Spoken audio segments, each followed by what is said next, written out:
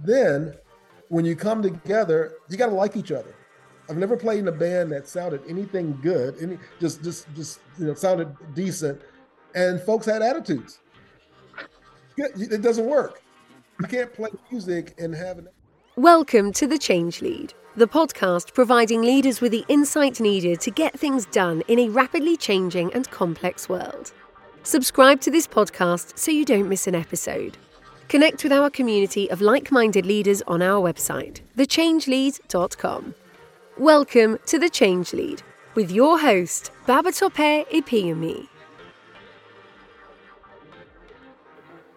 How do jazz bands create brilliant musical pieces? Think about it. A group of musicians playing and improvising in real time. Members of a jazz band lean in and listen to each other while playing. High-performing teams are like jazz bands. In high-performing teams, team members lean in and listen closely to their fellow teammates. Question: how can we learn from jazz bands and build high-performing teams? To discuss this with me is Gerald J. Leonard. Gerald is an accomplished musician and business consultant. He leverages the principles of creativity, innovation, and peak performance to give businesses the edge needed to succeed. Gerald's an author. One of his books is titled Workplace Jazz. In this episode, Gerald and I will have a conversation about applying the principles of a jazz band to building high-performing teams.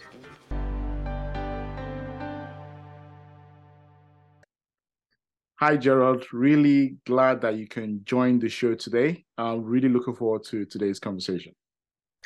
Listen, Babatani, it's really good to talk to you as well, and I'm excited based on our last conversation we had. I'm really looking forward to this, and I hope I got your name right. So everybody struggles with it. Babatope, everybody struggles with it. Okay, I think I did it. I think I did it right. So I think we're in good shape. We're off to a good start. we're off to a brilliant start. I want to start with your profile actually, because you've got a very rich profile. So I'll touch on a number of things. So I know you're into music. That's in your background. You're a change practitioner. One of the things I'm also into. You're an author. You're a keynote speaker. You're an entrepreneur. The list goes on. So I'd like you to speak to that a little bit. How do you synthesize all those different facets of a career together? For example, if you go to a dinner party, how do you even introduce yourself? As in, which one do you pick? How do you start? Do you go with all of them, or how is that? I just kind of start off with, "Hi, I'm Gerald." And they may go, "What do you do?" I go, "Well, I'm CEO of a company, but I'm also a musician and an author." But it all integrates together. And so how that all happened, and I'll just kind of get to the root of it, how it all happened. To be quite honest, everything that I've done has been because of what I learned as a kid playing music. When I first started playing music, if you were in my office, you'd see a little red guitar behind me, and that's one I used to steal from my sister and play. And she finally realized she wasn't going to play it, so she let me have it, and I started playing it and really fell in love with music. But I realized that for me to really get good or to start playing at proficient level, and I joined the band with some friends of mine, and one was an amazing guitar player, so I knew I couldn't compete with him. So I figured out my lane, which was playing bass. And we would go to, at the time I grew up in Lakeland, Florida, which is in the east coast of the United States. And I'm giving away my age now. In 1974, they created what's called the Lakeland Civic Center. And all of these bands, Earth, Wind and Fire, OJ's, Brothers Johnson's, even jazz groups like, what's the drummer's name? I can't think of it right now, but it's a jazz drummer. All these groups came, and as a kid, I got to see them firsthand. So one, having models was always something that was important to me. Having someone that was already doing what I was looking to do, that was way ahead of me, that I could model after what they were doing. And then as I started learning to play, I realized I needed a coach. I needed someone to guide me because there was only so much I could figure out. I could listen. I developed my ear playing by ear. I started learning how to read music because I played a little piano beforehand. But it was that, all of those lessons of, being a kid and learning how to play that really taught me the things that I used to build my career. The ministry thing happened because I had finished my master's in Cincinnati, moved to New York, and had been a part of a church, started helping people, and I fell in love with helping people, and it was a part of my passion. It wasn't about being in the ministry. It wasn't about being in that role. It was about helping people, making an impact. After having kids, I decided I wanted to go back into music. So I came out of the ministry and then go back into music, but I didn't want to be on the road because my dad has always been there for me. So, having done all this stuff with music and having developed some computer skills, I got into IT. So I could play locally and take care of my kids. And again, I used everything that I learned. Who's going to be my coach? What model who's doing what I want to do that I can model after? What books do they have? What audios do they have? And every area of my life, whether it was being an entrepreneur, an author, I asked myself the same questions. Who can I model after? What books do they have? Who can teach me? Who can coach me? Who can I partner with? I need to join a band. I need to join a group of folks who are doing what I want to do that can support me and that I can support them. And so basically from all my life, everything's felt like being a kid of doing the same thing I did. And it's really that simple. So when you look at every area, whether it's being a CEO, being an author, being an entrepreneur, a keynote speaker, I use the same model as I used as a kid, learning how to play music. If you want to get good, you got to have those specific things in your life, which is a model, a coach, and so on. So I hope that answers your question. Yeah, I think it does. I think I really like that aspect of a model. I think that's so key, and it sort of shows and comes out from the way you explained your journey. That it's always good, and it helps a lot to find a model, to look for a model. And I think you touched on a few things there in terms of how you've used that, particularly in music, but also getting to IT as a CEO. If we go to the author, because that's also something you model. You look for people, what are they writing, their books. I know you've got a couple of books out. So right, and I have another one coming out it'll come out in August, a Symphony of Choices, and actually got it contracted with Wiley and John Wiley and Sons. So they're publishing it. Nice. I'm looking forward to that. Symphony of Choices, really good title. Very catchy. You can see the combination of music coming out again in that story. If we go to the one just before that, the one before the one you're writing now. Yeah, Workplace Jazz. Workplace Jazz. Another brilliant title, by the way. Combining jazz again. Right. Can you speak to that? I know the subtitle has the words innovation, high performance. Can you speak to that? The lessons people can draw from that book to innovate and build high performing teams, high performing organizations. Exactly. Well, it's interesting. Again, I have to go back to when I was a kid, right? Playing in that band. And it's the things that I learned when you are performing together. First thing you got to do is you got to know your part. If you're going to join a band even as a kid, if you're going to join a band and you say, hey, we're going to play these 5 songs, well, you got to go home and work on those 5 songs. You got to listen to them. You got to know your part. You got to know how many times they repeat this particular section. And especially as the bass player, because everybody else kind of gets to do a lot of things.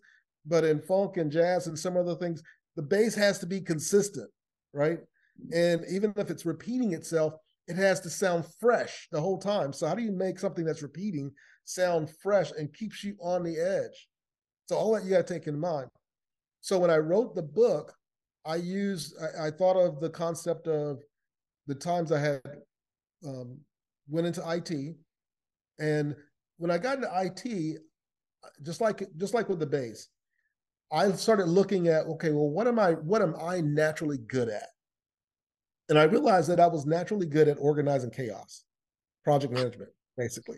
Okay. And I enjoyed it. I really did. I enjoyed it. I would be the one that organized the rehearsals and so on and so forth. And so I started going down that path. And I did my process again. look for a model, look for coaches, look for knowledge, and so on and so forth. And so I focused on getting really good. And as I grew into consulting, I did the same thing. And so I started noticing, because I was playing music and doing the IT thing, and I started noticing that work on really good project teams is a lot like playing jazz. Everyone has to go home and woodshed. In other words, everyone who has to come to the project, whether you're the business analyst, the developer, the project manager, the sponsor, whatever role you're playing, you need to know your role. You need to specifically understand what you're supposed to do. Then, when you come together, you got to like each other. I've never played in a band that sounded anything good, just sounded decent, and folks had attitudes. It doesn't work. You can't play music and have an.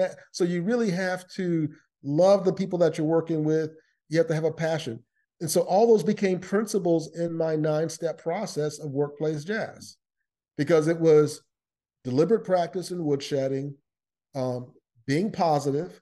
And in the book now, as I've gotten mature, I've added, and I've studied out neuroscience. And so I've added sections in there about neuroscience and about being agile, because agile is more about being than doing.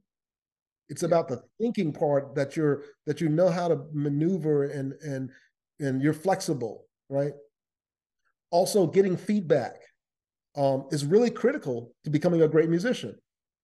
One of the lessons I learned in college when I was taking lessons, my teacher gave me, he was the composer for the Cincinnati Symphony, and he was a composer for basses and so on and so forth.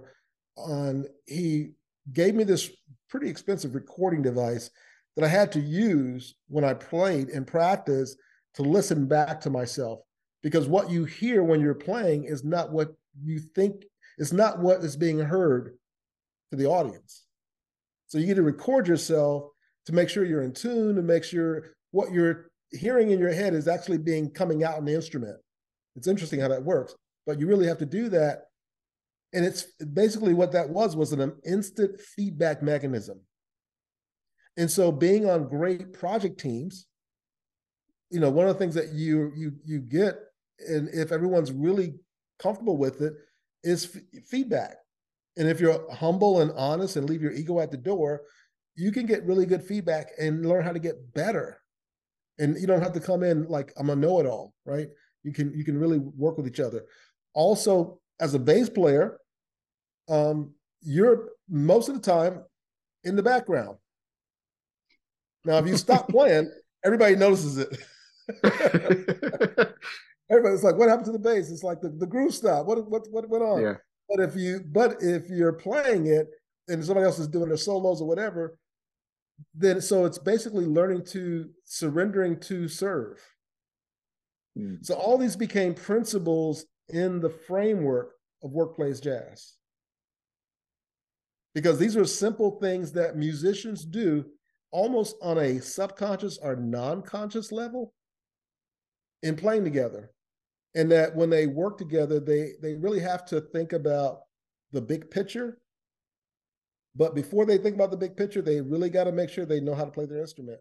Because you can't sit there and go, okay, now what note was that? That has been done, right? You got to know exactly what's going on with your instrument and how to play it.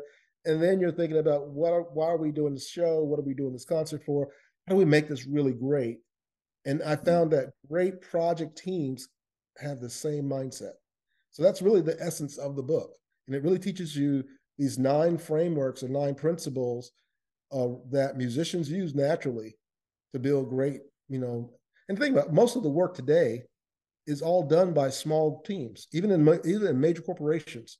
It's all these small groups, these small teams that are running certain departments. A lot of operational work is automated now. AI is taking over from that standpoint. And we just have to learn how to work with AI. So a lot of the work that we end up doing is really just project work. I think you're so right. I think it's actually years ago I was working in an organization, and I made a joke. Yes, you got tens of thousands of people in the organization, but you could literally work in a garage, because on a day-to-day basis, who are you working with? It's this small group of people. So even though, yes, you're Exactly. part of a massive organization, you could literally be in a garage. In terms of the way you've described workplace jazz, I think that's a very brilliant and relatable analogy that you've used. Now you've lived it as a jazz player. You've lived it, and it Right. sort of comes through the way you've explained it. But it's something that I have to say is easy to relate to, easy to understand. I think it's perfect to understanding how teams can, particularly project teams, can collaborate, work together. I like the term you use, that you need to know your part. You need to not just turn up without being prepared. You need to Exactly. go home, do your bit, and then when you're doing your performing, working together, still listening out for each other. And the ability to give feedback, like you mentioned, is so key in real time. So I think really, really brilliant feedback. I think another analogy some people could relate to is almost like sports teams as well. It's the same kind of challenge where on your own, if it's a team sport, a single player, a single person on a team isn't going to pull it through. You need to collaborate, work together, give real-time feedback. It's the same thing. And I think I've heard it said that if you're doing real work, it's like an elite sport. If you're running a critical project, it's like an elite sport. You need to treat it like an elite sport. It's the same kind of analogy. Right. Exactly. So it really is. And if you think about any of the, you think about the Premier League over in London, any of those, and I don't know all the details of the names of the players. I don't follow it that close, but having been to London on a visit, I've driven by the stadiums and I've watched it on television. Everyone knows their role. Everyone knows their part. And then, I can relate more to the sports in the U.S. because I love football and I love, every once in a while I watch basketball. I'm not a big baseball person, but for those teams, like right now, I think this weekend is the Super Bowl. Oh. And so you have two of the best teams out of the entire league. You got two of the smartest quarterbacks in the entire league that are playing, and it's really the team that can play better together, because Mahomes by himself can't win the game by himself. Neither can Jalen Hurts on the quarterback for the other team. They cannot win it by themselves, but it has to be on both sides of the ball. Everyone has to be in lockstep. And so it really plays itself out of this whole idea of really building. And it's funny because the workplace jazz concept is really built on the foundation of my first book, which was Culture is the Bass. And I wrote that one probably around 2015, 2016, during that time where the song All About That Bass was out. The lady was singing all about that bass, all about that bass. And but to me, and again, it's just me taking my musical experience and making an analogy in business. The bass was kind of like the culture of an organization. And in that book, I have like a 7-step framework. And it's really about, and if you think about it, culture can be something that can be difficult to explain, but it's easy to feel. You walk into a family, you walk into an Italian family, you walk into an English family, a proper English family, you walk into, just any different type of family, irregardless of color or creed, there's a culture. There's a certain way they do things. There's a certain feel that you experience. And if you walk into a great, department store or a great organization, there's a feel to how the business runs. Now, it's because of the vision, the values, the buy-in, the stories, all those things that are layered on top of that I cover in the book. But at the end of the day, it's about a feeling. It's a groove. And if you think about it, and this is why I use the analogy, culture is the bass. If you start listening to a pop song or a funk song, and you hear the bass kind of leading off, and whatever song you're listening to in your head right now, as I said that, it's a funk song. You can't play a funk bass line, whatever that case is, right? You can't play that bass line and then have like country and western or classical. It's like, no, that's the wrong line. It's the wrong feel. Yeah.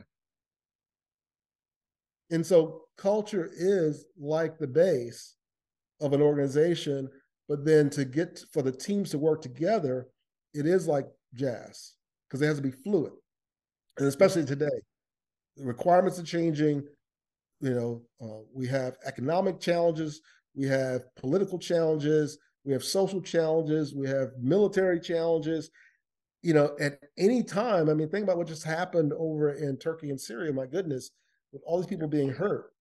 But look what it's like. That part of the world, from a business or personal standpoint, has stopped, and it's like they've had to really hone in and focus to find people who have been hurt and so on, and analyze why. How do we build things better and so on and so forth. But things happen like that. So the teams in any business and landscape have to be able to move quickly and adjust. And it does require that agile jazz mindset. Yeah, I like that agile jazz mindset. I want to go to one of your TED talks that you did. So you did a TEDx talk. And there you used the term, I think, falling in love with practice, which I thought was quite key. I'd like good for you to talk to that. Why is practice so valuable? Why do you see that so valuable to teams? Okay, that's a great point. And that talk was critical for me because, in my research and then just being a musician, and you average out, even as a professional musician, you average out the amount of time that you're actually on stage performing. I mean, even if you take, they just had the Grammys, even if you take any of those bands that are in the Grammys that are touring on a nightly basis or on a weekly basis, 2 or 3 times a week, and they're traveling all over the world and playing, how many hours are they on stage playing in front of the audience? What, maybe 2-3 hours? If they do 2 or 3 concerts, it's maybe 6, 7, 8 hours for the whole week, 168 hours. So what are you doing the rest of the time? You're preparing. If you're preparing, could be resting and working on your vocals. It could be rehearsing the show itself, walking through the show. So in essence, you're spending, even at the highest level, even at a symphony level, you're spending about 95% of your time in preparation to get on stage to perform. And it's just like, again, with the Premier League and I think of NFL football, and I'll use this with NFL football because it amazes me. Many of the guys, when they catch the ball, they're on the sidelines and their feet are like inches, centimeters away from being out of bounds, but they're not. Because they have practiced over and over again, catching the ball, leaning out of bounds, but the tippy toes are in the bounds. Now, in the middle of a game, when you got these 300-pound guys running and jumping on you, are you going to think about that? No, you're not. So the only way your body can respond is that you have ingrained that into your body, your mindset, your subconscious, your non-conscious, and being excellent at what we do is something that's ingrained. It's something that we have to practice. So basically the idea is, practice is performance. We have to live and love practicing, because when we do get in front of someone, all they're going to see is how well did you practice? Whether it's practicing learning how to interview, practicing learning how to be a host of an interview, practicing being an author, practicing, whatever the case is, it's going to be, did you practice? Did you work on that skill? Or are you just winging it? And it becomes really clear whether someone is just winging it or they've really honed that skill set and are practicing it. And so that's why I said practice is like the performance, and we have to fall in love with practicing, because otherwise, if we're just waiting to get on stage and we're only on stage 5 hours a week, even as a professional, and we're not happy the rest of the time because we're not on stage, you're spending most of your life being unhappy and being miserable. So that's so spot on. I think you can relate to that, you can relate to what you explain in so many ways, particularly if you're presenting something, presenting to an audience, interviewing, almost in anything. It's you do need to fall in love with practice, and that's so important. As in, I can see that. What I've noticed with that, because I know when I watched the TEDx show, talk, is in one of the reasons why I said I definitely need to speak to you. As a generation, I think, particularly my generation, I know that practice is not something people look to. It's almost like people, it's almost forgotten. Like, okay, this is the performance you turned up, but the hard work behind the scenes, it's not often celebrated. It's not often valued. So I think that's key. And I think as anybody who's looking to learn, to improve, I think they can get that. But I just want to get any thoughts you have on how can people begin to change that mindset, particularly if people are just focused so much on turning up, giving this great presentation, giving a great speech, without realizing that it's the hard work behind the scenes that makes it happen. Right. Well, it's really learning. It's learning to shift the focus from being results oriented and just looking for the prize to embracing the journey. Right. To embracing the journey. Anyone who's excellent at what they do or have become a master at what they do, they've embraced the journey of whatever that is, whether it's being a writer, whether it's being an author, whether it's being a consultant, whether it's being a speaker. They've embraced the journey. And so a part of that journey is, okay, what do I have to do to become the best that I can be? Not, the goal isn't to be the best in the world, because there's always going to be someone better. I'm sorry. There's always going to be someone better. Someone's going to, speak a little bit better, say it a little bit better. And then we struggle with imposter syndrome. We struggle with our growth mindset and all this other stuff and then we got to go to the psychologists and psychotherapists and then get but it was just just quickly went down this dark hole, right? But if we take on the concept or the mindset of embracing the journey, it's kind of like in sales. If in the whole the sales process, if you're only looking and you're only going to get excited about the sales process when they sign the check and you close the contract, the rest of, preparing for the meetings, preparing the proposals, making the follow-up calls, that you're just going to be miserable. All you're excited about is when they sign the contract, because signing of the contract takes how long?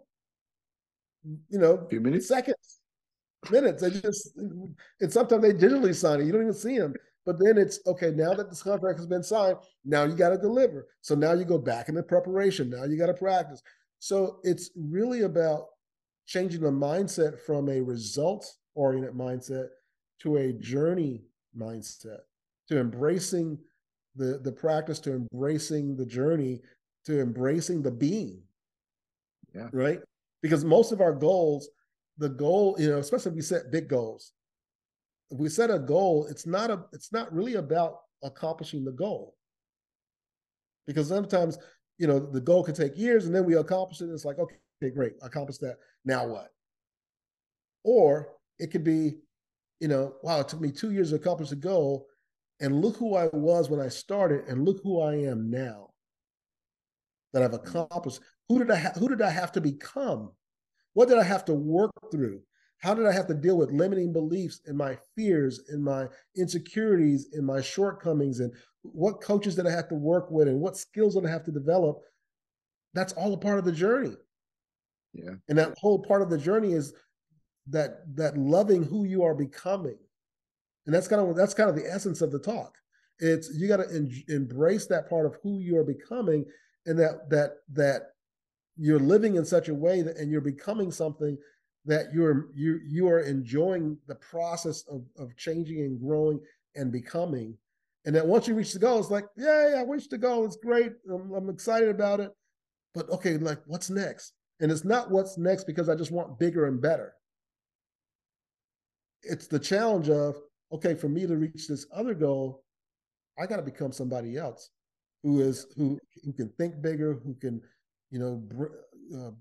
attract bigger opportunities, who can do bigger things, and who can overcome bigger fears, all of that, right? So if you look at any great career in music, in business, it's, a lot of times we kind of awe at what the person has accomplished rather than being awe at who do they have to become? Yeah. What did they have to work through? What fears, what insecurities did they have to work through to get to that point where they just, they're used to managing $1 million company, or they're used to managing, hundreds of millions of dollars or billions of, whatever the case is, that they're now comfortable with that. That's just a part of their life. Where before it scared the mess out of them. Yeah. I think I like that you embrace the journey and determine who do you need to become to get to that next level each time. Constantly. Exactly. It's a lot more about being than doing and having. Because once you become, you can do, and then you can have. So it's being, doing, and having. A lot of times what we want is having, and then we want to figure out how to do it, and then we want to become it. And it's backwards. It's about being first. It is about being first. Being the kind of person that can handle the pressure. Because sometimes, if we actually got a lot of times what we really asked for, we're not equipped. We don't have all the skills. We haven't gone down the journey to build a muscle. It's a reason why, I was thinking about this. I think LeBron James, the basketball star here in the U.S., just surpassed broke the record of scoring the most baskets in the history of the league. Okay. Now he went from playing high school ball, he's a big guy, to college ball. I mean, to the pros. Now, probably, I'm not sure if this happens in rugby or in soccer or European football, but in American football, you can't do that. You cannot go from being a high school student playing football to being a pro, because your body needs 4 more years to mature so you can handle all that's going to come at you. Yeah. So in other words, the only way you can get to the pros from high school is you have to go through playing 4 or 5 years of college so you can become. It's the same thing in the business world. How do you get to where you can run a multi-million-dollar company? You got to grow into that. And if, again, you have to, it starts off with models, mentors, coaches, all those things that I mentioned earlier that I learned from music.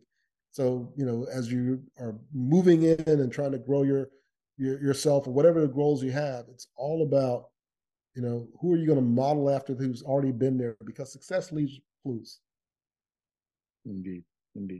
I think there's a lot of music in your DNA. You've learned a lot from music, as in it sort of comes across clearly. Are there any things, any advice you can give teams of how they can leverage music, even if they're not, it's not in their DNA, they're not experts. Yeah. How can teams leverage music to become high performing? Any tips or suggestions you can give? Sure. I mean, and it's interesting the way I write my books. Although they have music as a metaphor, you don't have to be a musician to understand them, right? If you've listened to the radio, if you've watched music on television, you've seen musicians play in a concert, you can experience the concepts. And so it's like, if you have a team, go to a concert, go to a symphony, go to a jazz show, go to one of your favorite bands, to the stadium. But this time, instead of just going and kind of like drinking a beer and hanging out, go with the mindset of I'm just gonna kind of observe and enjoy the process. I'm gonna watch what they do on stage. How do they interact? How do they come on stage? If you get there early, sometimes you can get there before the show starts, and the sound crew is still setting up. The musicians are in the back room, kind of getting prepared mentally. It's a mind game, because they've developed the skills. Now it's okay. It's kind of like why the football players, whether it's soccer or American football, they put on headphones and listen to music and get into the vibe for the performance. So you can look at it from that angle. look at when they come on stage, especially the musicians, do they have backup instruments? Why does the guy have 2 or 3 guitars behind him? Is he just showing off? Or is he thinking, well, if one of the strings pop on my bass, I'm just going to put this one down and grab the other one? Because I got a backup plan. I got a contingency plan. Why does the bass player always stand near the drummer? And in a way where he can see him. If you notice, if you ever watch musicians work together, the bass player and the drummer are always very close to each other, and they can see each other. They can literally look into each other's eyes and go, "Are you got this beat? You locked in? I'm locked in. You with me?" And then they lock in. So again, if you as a team, a business team, if you go to a concert, same thing with the symphony. If you go to the concert and you see the conductor, he has this little stick in his hand. And he's making these gestures with his body, and the orchestra is moving in a certain way. Is he micromanaging them, or is he kind of pulling out of them the sound or the expression or the best? So if you're the leader of a large group, how can you looking at a conductor, what could you learn? Or if you're the first instrumentalist in a section, you're the first cellist, the first violinist, they give the note, or they kind of give the clues, or they're like one of the best, but they also lean in with the other musicians. So there's all these little intricacies, these little things that we can learn, that if we just go and watch a show and just pay attention to how they do things, what they're doing. And many times they're doing all this stuff. They've been doing it for so long, it's not even conscious. It's like they're not even thinking about it. They're not thinking about how they're, tuning up, or how they are looking at each other, or it's just non-conscious, subconscious gestures. But those are the same things that we can do as a team, right? You can have, the project managers working really closely with the business analysts. The business analyst is in the middle between the project manager and the developers, making sure that and the QA person is kind of on the side, making sure that they're capturing all the ways they're going to test the software, to test the business process, how they communicate it back to the sponsors so that they really get it. Now, not to go into all the technical details, but explain the concept.